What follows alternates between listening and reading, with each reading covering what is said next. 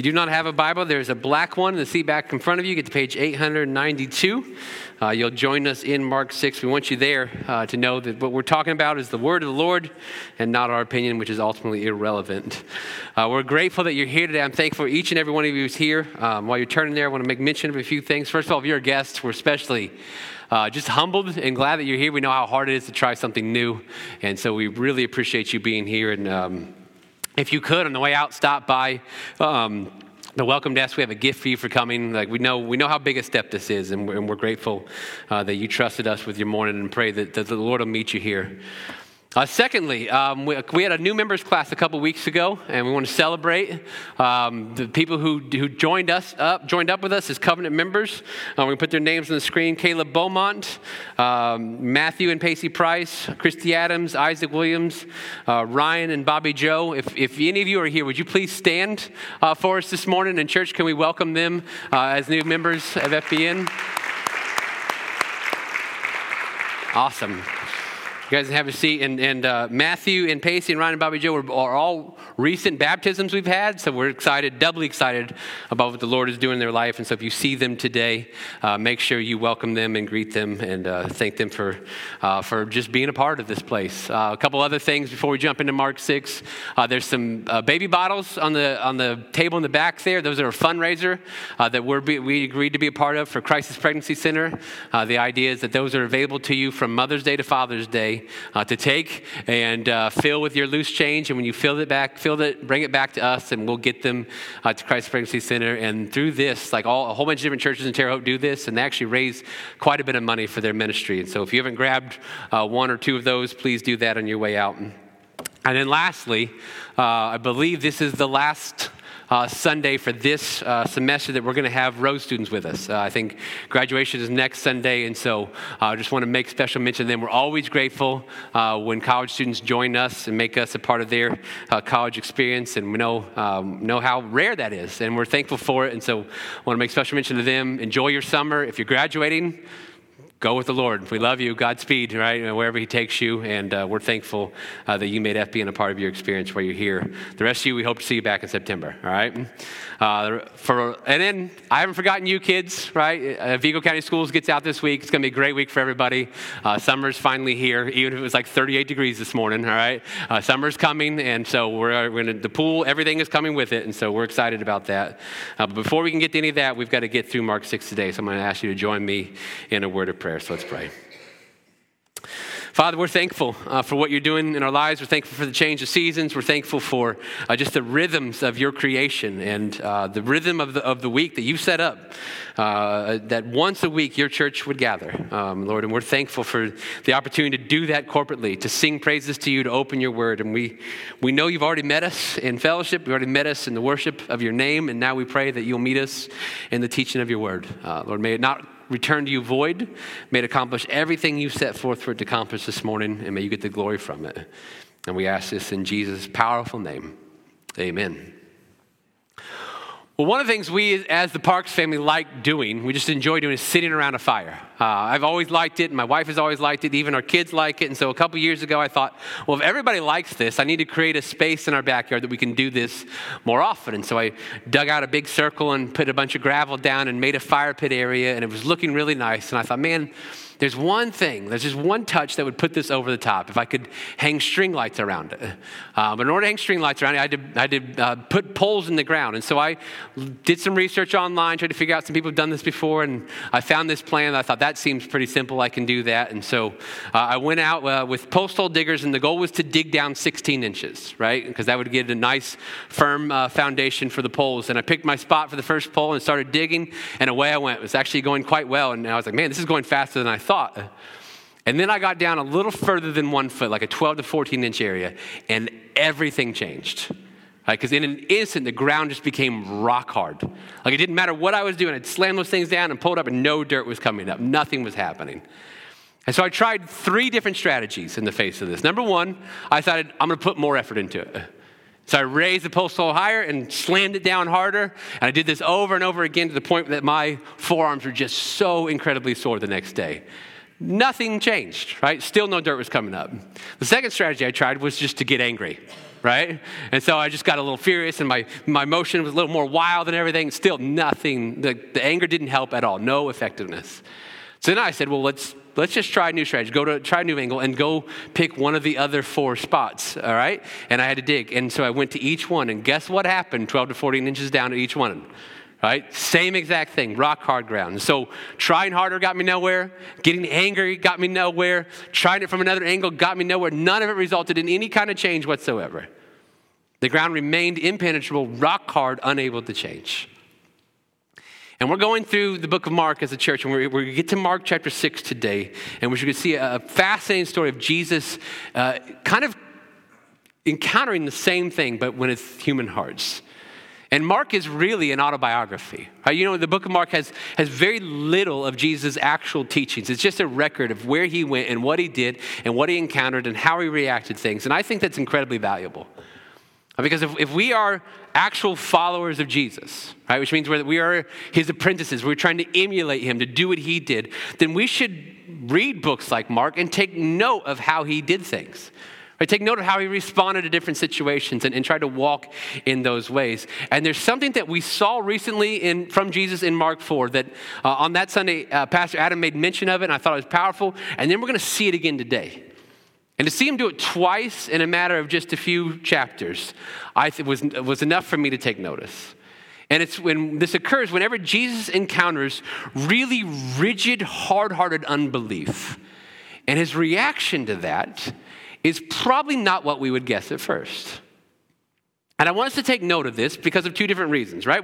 Number one, we are, as followers of Jesus Christ, called to take his gospel to all nations, right? That's the Great Commission. That's the mission that he's given his people. And so we are to be people of influence, right? We're to point everyone else to faith in Jesus Christ. And when we are faithful to that mission, we're going to encounter people who don't agree with us. We're going to encounter people who have genuine questions. We're going to have people who have doubts that they need help working through. And then we're going to encounter a group of people who simply will not believe. It's just a complete non-starter for them, at least on that day and in that season of life. And we need to know how to handle that. And then number 2, right, I want us to see the negative effects of unbelief. To ask the Lord to seek our hearts and remove any that we have, because yes, even Christians can form a really hard heart to truth and to grace.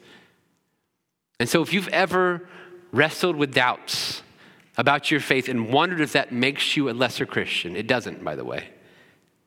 If you've ever dealt with difficult people and you're not sure how you would respond as a follower of Jesus, or you know this morning that your heart is prone to wander and you're capable of getting really rigid and set in your ways and preferences, then I'm glad you're here. We're going to look at this story in Mark 6 of Jesus visiting his hometown for the second time. So I'm going to invite Roxanne Poe up.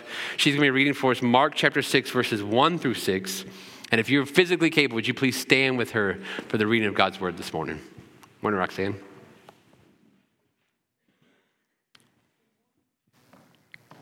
Good morning. He left there and came to his hometown, and his disciples followed him. When the Sabbath came, he began to teach in the synagogue, and many who heard him were astonished. "Where did this man get these things?" they said. "What is this wisdom that has been given to him, and how are these miracles performed by his hands? Isn't this the carpenter, the son of Mary, and the brother of James, Joses, Judas, and Simon? And aren't his sisters here with us?" So they were offended by him. Jesus said to them, "A prophet is not without honor except in his hometown, among his relatives, and in his household." He was not able to do a miracle there except that he laid his hands on a few sick people and healed them. And he was amazed at their unbelief. He was going around the villages teaching. Thank you, Roxanne. You guys can have a seat. Please keep your Bibles open there to Mark 6. It's that encounter that we're going to spend our time studying this morning. And in verse 1 of that passage, right, Mark says he left there. He is Jesus, and he left Capernaum. That's where he was. In Mark 5, that's where he healed the lady that had the disease for 12 years and raised Jairus' daughter. So he left there and came to his hometown. Now, his hometown is Nazareth, right? This is where, after Jesus was born and they had escaped to Egypt for a little while, they came back and settled in Nazareth. So this is where Jesus grew up, okay? And so he's back in Nazareth in his hometown. And we know not from Mark, but from Luke's gospel, that this is not Jesus' first visit to Nazareth in his earthly ministry. right? This is actually his second visit. And the first one was recorded for us in Luke chapter 4. And based on the timestamps that the different gospel writers give, I read this week that the scholars think it was about 1 year before this visit is when he previously visited Nazareth. And it did not go well. Like, it just didn't go well, right? And what happened in that, Luke tells us, is that he stood up in synagogue on Sabbath day, and they handed him the scrolls, and he opened it to Isaiah 61, and he read Isaiah 61, which is a passage prophesying about what the Messiah will do when he comes, and then he says, this scripture is now fulfilled in your hearing. He's saying, I am the Messiah. And then he goes on from there, and he tells a couple stories from the Old Testament that if we read it from our angle, like just from a 21st century American angle, we might miss the point of them, but nobody in that synagogue did.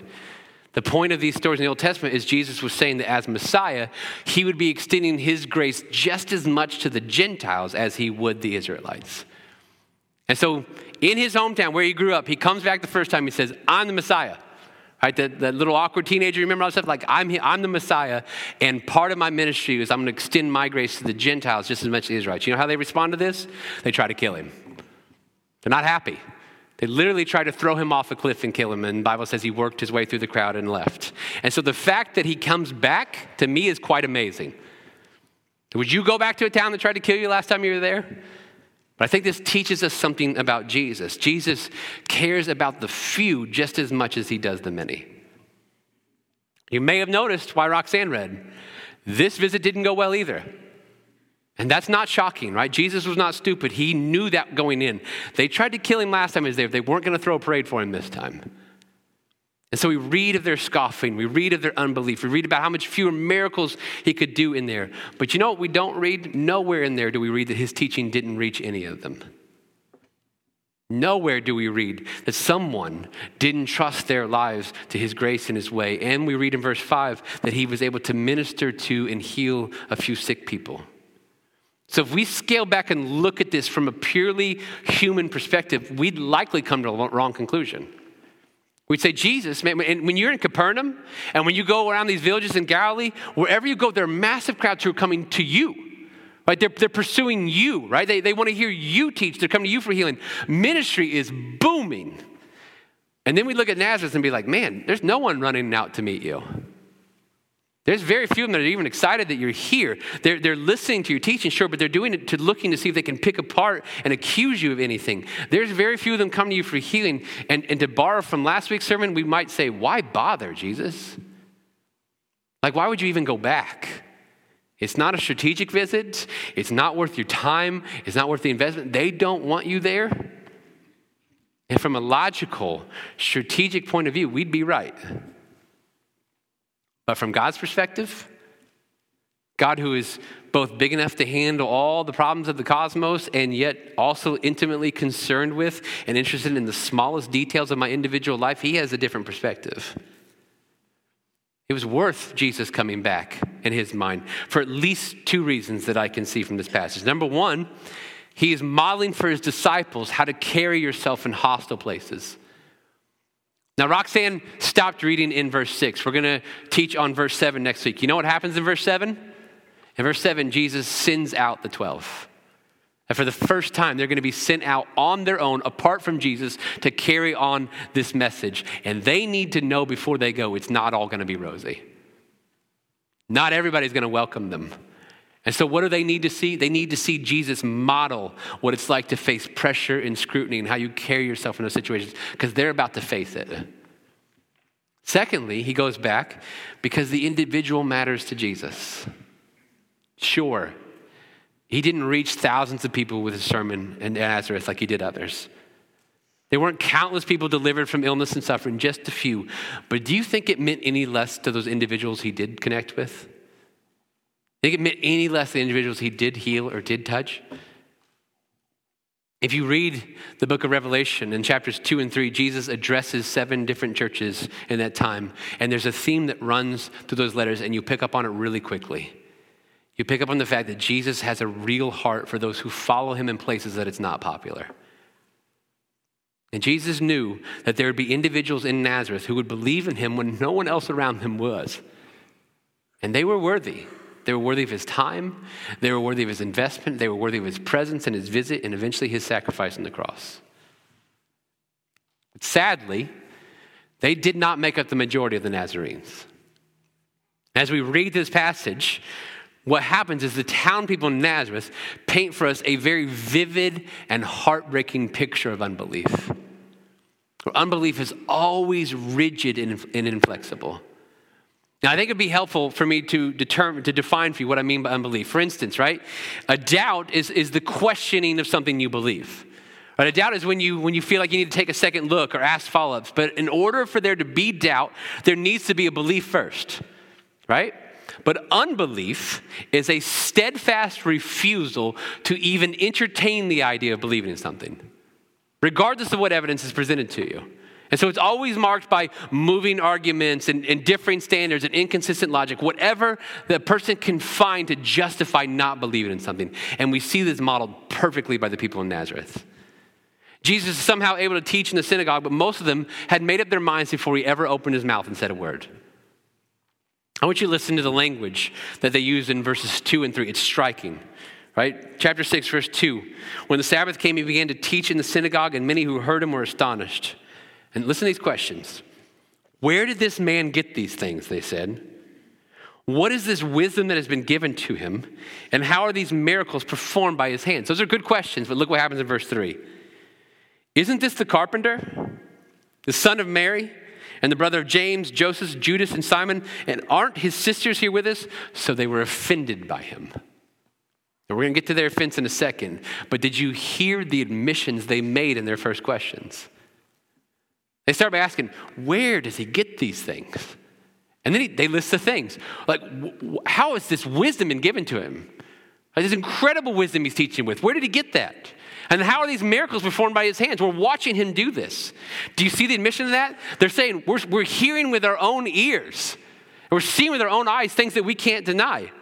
We came and listened to his teaching, and we wanted to pick it apart, and we can't. Everything he said was wise. Everything he said was true, and dare I say it, even captivating. And with our own eyes, we've witnessed him do miracles. And so they can't reject his teaching. They can't reject his ministry. They can't reject his power. But what do? They still reject him. Despite all that, they still reject him. And look at the reasons they choose for. First, they take an aim at his job. Wait, isn't this just a carpenter? Now, a carpenter was a respectable trade in that day, but not a typical source you would go to for spiritual wisdom and teaching. It's like, we don't have to listen to him. He's just a carpenter. And then they go at his family. Isn't this the son of Mary? You know what they're saying? We know where you come from. We saw you growing up. Now you want to be the Messiah? And they also ask, isn't this the brother of James and Joseph and Judas and Simon? Aren't his sisters here with us? Do you remember the last time that we saw Jesus' family in the book of Mark? Turn back a couple pages to Mark 3. Mark 3, verse 20. Jesus enters a house, and a crowd gathered around him again, so they were not even able to eat. And look at what verse 21 tells us. When his family heard this, they set out to restrain him because they said, what? He's doing such great work? No, because they said he's out of his mind. Do you know what they're doing here in Nazareth in chapter 6? My guess is saying this. We know your siblings, and we know they don't even believe in you. So why would we? They take aim at his job, they take aim at his family, and then they take aim at his past. That first question, isn't this the son of Mary? That is meant as an insult. A Jewish man would always be referred to as the son of his father, never as the son of his mother.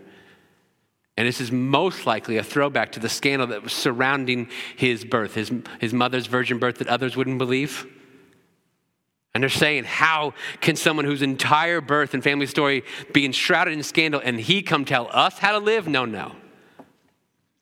And so they can't reject his teaching. They can't reject his truth. They can't reject his power. They can't reject his miracles. And they still reject him. They find a way. Instead of belief, instead of surrendering, instead of submission, look again at their reaction. Last half of verse 3 says, they were offended by him. They were offended. Because a heart of unbelief is always offended by the truth. The searching aren't offended by the truth. Doubters aren't offended by the truth. They're looking for it. Skeptics aren't even offended by the truth. They might not believe they're ever going to find it, but when they do, they're happy for it. But those with the posture of unbelief reject and hate truth. Their reaction to it is visceral and violent and explosive because they will not tolerate it. This is one of the things that you can track. It's like, don't just separate yourself from the Bible. Just track it in human experience, right? When you watch people have conversations or even debate, is when the truth is on someone's side, they don't get emotional. But when the truth is not on somebody's side, they get angry and louder and yell more. It's the old saying, when you have the facts on your side, pound the facts, and when you don't, pound the table. Because the posture that rejects truth always leads to anger and always leads to offense. And that's not the only byproduct of unbelief. Unbelief is also a barrier to experiencing God's power. It's a fascinating detail that we need to be careful with and make sure we understand in verse 5. Verse 5 says, he, that's Jesus, was not able to do a miracle there, except that he laid his hands on a few sick people and healed them. And he was amazed at their unbelief. Now listen, as we seek to understand what the Bible tells us there in English, we have to be careful because there's a lot of ways that we can get this wrong, and I've heard them all. And it will seem like in this section that I'm going to tell you two things, and I'll be talking out of both sides of my mouth, but I promise you, I want to unpack you two things that are not mutually exclusive. And the first is far more important. We have to be clear on this. Number one, we do not control God. We do not control God, because that is absolutely key and undeniable in the scriptures, because some people will twist texts like verse 5 and teach that it means that human faith gives power to God. Right? There's a group called Health, Wealth, and Prosperity Teachers. They teach that our faith unlocks the power of God. And what happens is they tend to blame people's weak faith for their struggles. And they teach if they had more faith, they'd be more blessed by God. And you can always identify them by their standard of having more faith is sending them more money. Now, this is a dangerous teaching that must be rejected by all serious followers of Jesus Christ across the planet. Because it heaps guilt upon the suffering, it brings financial gain to swindlers, it belittles the Lord and his power, and it is completely false and does not align with the scriptures. Our faith and our trust is not so powerful that God is unable to act without it. I mean, if you've been here, just recall the examples of Jesus' ministry in the book of Mark alone. Jesus is constantly healing people who had weak or no faith at all. In Mark 1 and Mark 5, he heals demon-possessed men who give no profession of faith before they're healed. Right? And the end of last chapter, Mark 5, Jesus raises Jairus' daughter from the dead. Last time I checked, dead people can't have faith. There are many other examples in the Gospels. Martha does not believe that Jesus will raise Lazarus in John 11, and he does it anyways. In Luke 17, Jesus heals 10 different lepers, and only one displays faith in him. In John 5, he heals a crippled man laying by the pool in Bethsaida, and the man doesn't even know Jesus' identity until after he's healed. How can you have faith in someone you don't even know? Listen, we don't control God. We cannot stop him from doing what he wants to do, and we need to be clear on this. When he does something awesome and great, he gets the credit, not us. We need to be clear on that. Now, the second thing is this. We can get in his way. We can be a hurdle. When Mark tells us that Jesus could not do a miracle in Nazareth, he does not mean that their unbelief has somehow sapped Jesus of his divine sovereign power. The rest of the Bible is clear on that. So what does he mean? He means that the setting was not proper for Jesus to reveal his power in such a way, and that wasn't Jesus' fault. That was the fault of the conditions of the human hearts of Nazareth. And it goes back to understanding the purpose of what Jesus' miracles had in the first place. He performed miracles, number one, to confirm the truths that he taught.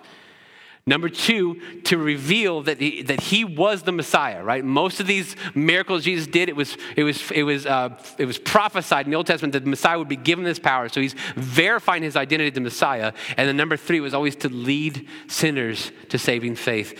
But in Nazareth, what has happened? He's already came to them twice, taught them directly twice, and told them he was the Messiah twice. He's already performed miracles in their midst. He's performed countless miracles in the area right around them. And he's already given them more than they would ever need to know that he was the Messiah. But the people of Nazareth have, in response to all of that, committed themselves to unbelief. No matter what he showed them, their reaction was unbelief. Their rejection was set in stone. And therefore, miracles are rendered unnecessary because there was nothing more for him to do. There's no other trick he could pull to verify his identity that they would be moved by or reconsider their stance. Every single time he revealed more of who he was to them, the harder their hearts got to truth. And if you realize that, you understand it was an act of mercy that he withheld his power from them, because every miracle he would have displayed, their rejection would have only increased. Every power he showed, their hard, inflexible, rigid stance would have only solidified. And Jesus did not come to make hearts harder to the truth. And so in his love and his grace, his mercy, he withholds his miraculous power. And it's a really sad picture that we see here of this stubborn, steadfast, unrelenting, unchanging, impenetrable unbelief. But sadly, this is not something that occurred in Jesus' day only, is it? We encounter unbelief in our world all the time, and from time to time, it flares up in our own hearts and minds and souls. And so as we think about how we should respond to this today, I want us to consider Jesus' posture and his attitude and his movements and actions in the face of unbelief. And as we do, there are three things that I want to leave you with this morning. The first is simply this: don't be afraid of your doubts. The point of today's passage, the point of this sermon, is that unbelief is a real problem. It is a heart condition that I believe only the power of God can break through. And so we should see it as a threat. We should protect ourselves and our family as much as we can from it, but we should not conflate unbelief with genuine doubt. Doubts are something that followers of Jesus should feel a freedom to have and to wrestle with and to seek guidance for. It's a part of your journey of maturation and becoming like Jesus. And we get this wrong in the church a lot. We do. We see any kind of doubt as a threat, right? And so then people are trained to like keep theirs quiet and not talk to anybody about them and hide them, right? That's not the way to handle it. Yes, there are passages in the Bible that need to be understood. For instance, James 1 says some really hard things about doubt. It's not a pleasant passage. But if you look at the context, right, you'll know that James is talking about a very specific type of person that he calls double-minded. And what he's talking about is he's talking about people who need wisdom. And the double-minded person goes to God for wisdom. It says, if I don't like what I hear, I'll go to this other source for wisdom. So it's double-minded. And James is like, that kind of doubt won't get you anything from the Lord. He's not writing about people who are needing or seeking more clarity to a genuine question they have. And so I think it helps us to see how Jesus handled situations like this.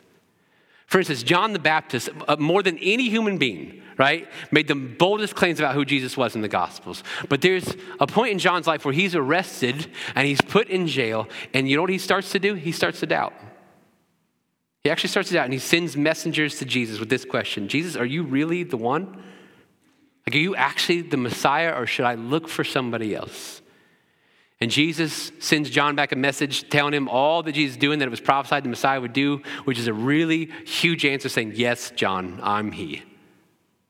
But I want you to think about that. We have John, whose entire ministry was to pave the way for Jesus Christ. John, who was the first one to claim that Jesus was the Messiah. John, who was the one that said Jesus is the Lamb of God who will take away the sins of the world. John is the one who taught that Jesus, he's unworthy to even untie the strap of Jesus' sandals. John says all these things, and now John's having doubts. Are you really that guy? I mean, I know I told everybody you were, but are you really that guy, Jesus? And when you read the story, does this change the way Jesus felt about John at all? Right after this exchange, Jesus turns to the crowd and says this in Matthew 11. Truly, I tell you, among those born of women, no one greater than John the Baptist has appeared. Doesn't appear so, does it? Clearly, Jesus was not threatened by John's doubts. Jesus did not think less of John for having them. And we can learn from this. If a brother or sister is wrestling with doubt, they should never be seen as lesser and never be treated as second-class Christians. Because to doubt requires faith. A doubt is merely a temporary, short-term question of belief. And so wrestling with doubt is a sign of faith. Now, that said, doubts are something that need to be handled properly. And we need to be honest about this in the church and talk about how to handle them properly. And so let's role play, right? If someone comes to you and shares with you a doubt that they're having about their faith, right? Your response should always be gracious. And the reason why is there will come a time in your life that you have a doubt or you have a question or you need more clarity to something if that hasn't happened to you already. And what you don't need at that moment is beaten up or corrected or threatened. So if somebody comes to you with this, hear them out in full before answering. Pray for them consistently and then join them in their journey. If you've wrestled with the exact same question and you have answers, or you've had the exact same experience, the Lord brought you through it, then offer those answers humbly. If you haven't, join them in seeking out the truth they're looking for. There's a follower of Christ who has, right? And they've spoken to it, and the journey on the other side, both your faith will be stronger for it. But secondly, if you have doubts yourself, don't ignore them. Don't sweep them on the rug. Don't act like you don't have them. Don't put on this posture. Like, I would encourage you to share those with someone you trust, but never, ever skip this step. Take your doubts directly to the Lord. Tell him your questions. Tell him your doubts. Tell him your fears. Tell him your confusion. He's not going to be shocked by it because he already knows what you're thinking anyways. Then surrender it to him and ask him to help you with it. Ask him to give you the clarity you're seeking. And in that process, remind yourself of two things. Number one, his timeline is not our timeline. He might let you sit with this for a while. God's not afraid of the tension, right? He knows he grows people in tension, right? He might be using this to stretch you. And so the answer that you're seeking, the peace that you're seeking, might not come in an instant when you surrender to him. He might let it sit for a while. So keep giving it to God and trust in his timing. Secondly, while you're waiting for that answer and waiting for that peace, remind yourself of what it is you know to be true. It could be his character. It could be the goodness of God. It could be his cross. It could be his gospel. Replay all the things that God has done for you in your life so that while you are in the season of wrestling with uncertainty, you keep reminding yourself repeatedly of what you know to be certain, and that forms a solid foundation for you. Never, ever, ever keep your doubts from God. Don't give in to shame for having them. That's a part of the process of maturation and sanctification that everybody goes through. Instead, take them to the Lord. Now, unbelief's a whole different animal. The only advice I have for you on unbelief is this: pray against unbelief. Unbelief is a steadfast refusal to believe something, even if you know it to be true. It's a heart condition that is not pretty. And yes, it's seen here in the people of Nazareth, it's seen in non-believers in our world, and it's seen with Christians. We display this. It could be a sin that you know is wrong. You know what the Bible says about that sin, and yet you keep doing it, and you really don't ever repent of it or feel badly about it. There might be a command in the Bible, like giving to God in his kingdom, and you know what the Bible says about it, and you're still really stingy with the Lord or don't give it all, and it's the knowledge of what you should do isn't the problem. You just don't do it. Or maybe it's a really cherished idol. There's something that you have made way more important than God in your life, and you know it shouldn't be more important than God. It gets way too much of you, but you don't change, and you don't adjust, and you don't repent, and you don't alter your worship of that idol at all. You're just not moved by any conviction over it. That's unbelief. I'm convinced that when things get to that level, there's little that human beings can do. I could give the greatest sermon in the history of the world. I won't. But I could give the greatest sermon in the history of the world, and it wouldn't change a thing for you. You could read the greatest book ever written on the topic, and you would be unmoved. We could stage an intervention for you, and nothing would change. When it gets to the level of hard-hearted unbelief, it is purely a spiritual battle. And so the battle is fought through prayer. When Jesus say these types only come out by prayer and fasting, the only power that can break down unbelief is the power of God. And so pray for your own heart and soul to be protected from it, to be freed from it if you have it, and then pray against this in other people. The other day, my daughter Gemma was trying to open a jar in the kitchen, and she couldn't get it. I mean, she tried everything. She tried two different hands, and she was wrestling with it, and she got a grippy thing out that helped her hold on, and she was twisting it. She even did the knife thing on the side to try to help it open, and couldn't get it. And then she called me over and handed me with almost no effort at all. I just popped the lid right off, and she was shocked. And I was like, of course, Jim, I'm incredibly jacked, right? I'm just ripped, right? No, that's not why. Like, despite my relatively doughy state, okay, a grown man has power that a little girl does not. And we know this. And so when there's someone that we know, someone that we love, someone that we care about who's in a state of unbelief, they steadfastly refuse to believe or consider Christ, we need to pass off the jar to the one who can open it. because we can't. And so we share, and then we pray, and then we leave it to the Lord. Have you noticed Jesus modeling this? He goes to the Decapolis and he performs an amazing miracle. He frees this man who was possessed by a legion of demons. It's an incredible display of his power. And the way that place responds to him is they're afraid of him and they tell him, get out of here. 2 chapters later, he walks into Nazareth the second time, does some miracles, teaches some things they can't even question. And everybody there finds multiple reasons not to believe in him. And so what does he do in both places? He sets up shop and he debates them for days and days and days. And he starts a YouTube channel so he can record their arguments and get famous that way. And then he pickets and yells and chants while walking around the town. And eventually, with a combination of his clever logic and his louder voice, he wins the town over, right? Except none of that happened, did it? In Decapolis, he gets in the boat and he leaves immediately. In Nazareth, he walks away, heading to the surrounding villages, marveling at the lack of faith they showed. Now, I don't like ever using the word never with the Lord, so I'll choose my language carefully and I'll say this. Chances are incredibly high that you won't ever argue, debate, protest, shout, or confront someone into being a Christian. And so what we do is this. We share the good news of Jesus Christ. We tell the whole gospel. And if they have genuine questions, answer their questions. If a real conversation continues, stay in the conversation. But if it is clear that there is a posture of unbelief, we disengage, we de-escalate, we tell them we'll pray for them and we love them and we walk away. And then we do just that. We take that person to the Lord and we pray that he'll go to work on their hearts, that he'll go to work on their behalf, because he's the only one who could ever break through the impenetrable ground and the only one who can open the jar. We can't. And you guys have lived long enough. I trust that you have enough social awareness to know when a person is asking genuine questions and they're interested and curious, and when they just want to fight. If they just want to fight, don't fight. Debates on social media in all caps and in face-to-face confrontation with others are poor forms of evangelism. But trusting God to fight the battle better than we ever could, asking him to break through the wall of unbelief, asking him to do what only he can do, that's wisdom. And so we need to be faithful to share exactly what God told us to share. And then we trust him with the ability to draw people to himself. He's better at it than we are. There are few things sadder, and few things trickier, and few things more heartbreaking for us to encounter than unbelief. But with Jesus, thank God we have an example, we have a model to follow. As always, church, my encouragement to you is this. Let's follow Jesus. Let's walk in his ways. Let's do what he did. I'm going to close this morning by just having a time of prayer. I'm just going to pray over each of you that regardless of how you came in today, that God would give you just what you need and that you would have the heart to receive it. And so let's pray.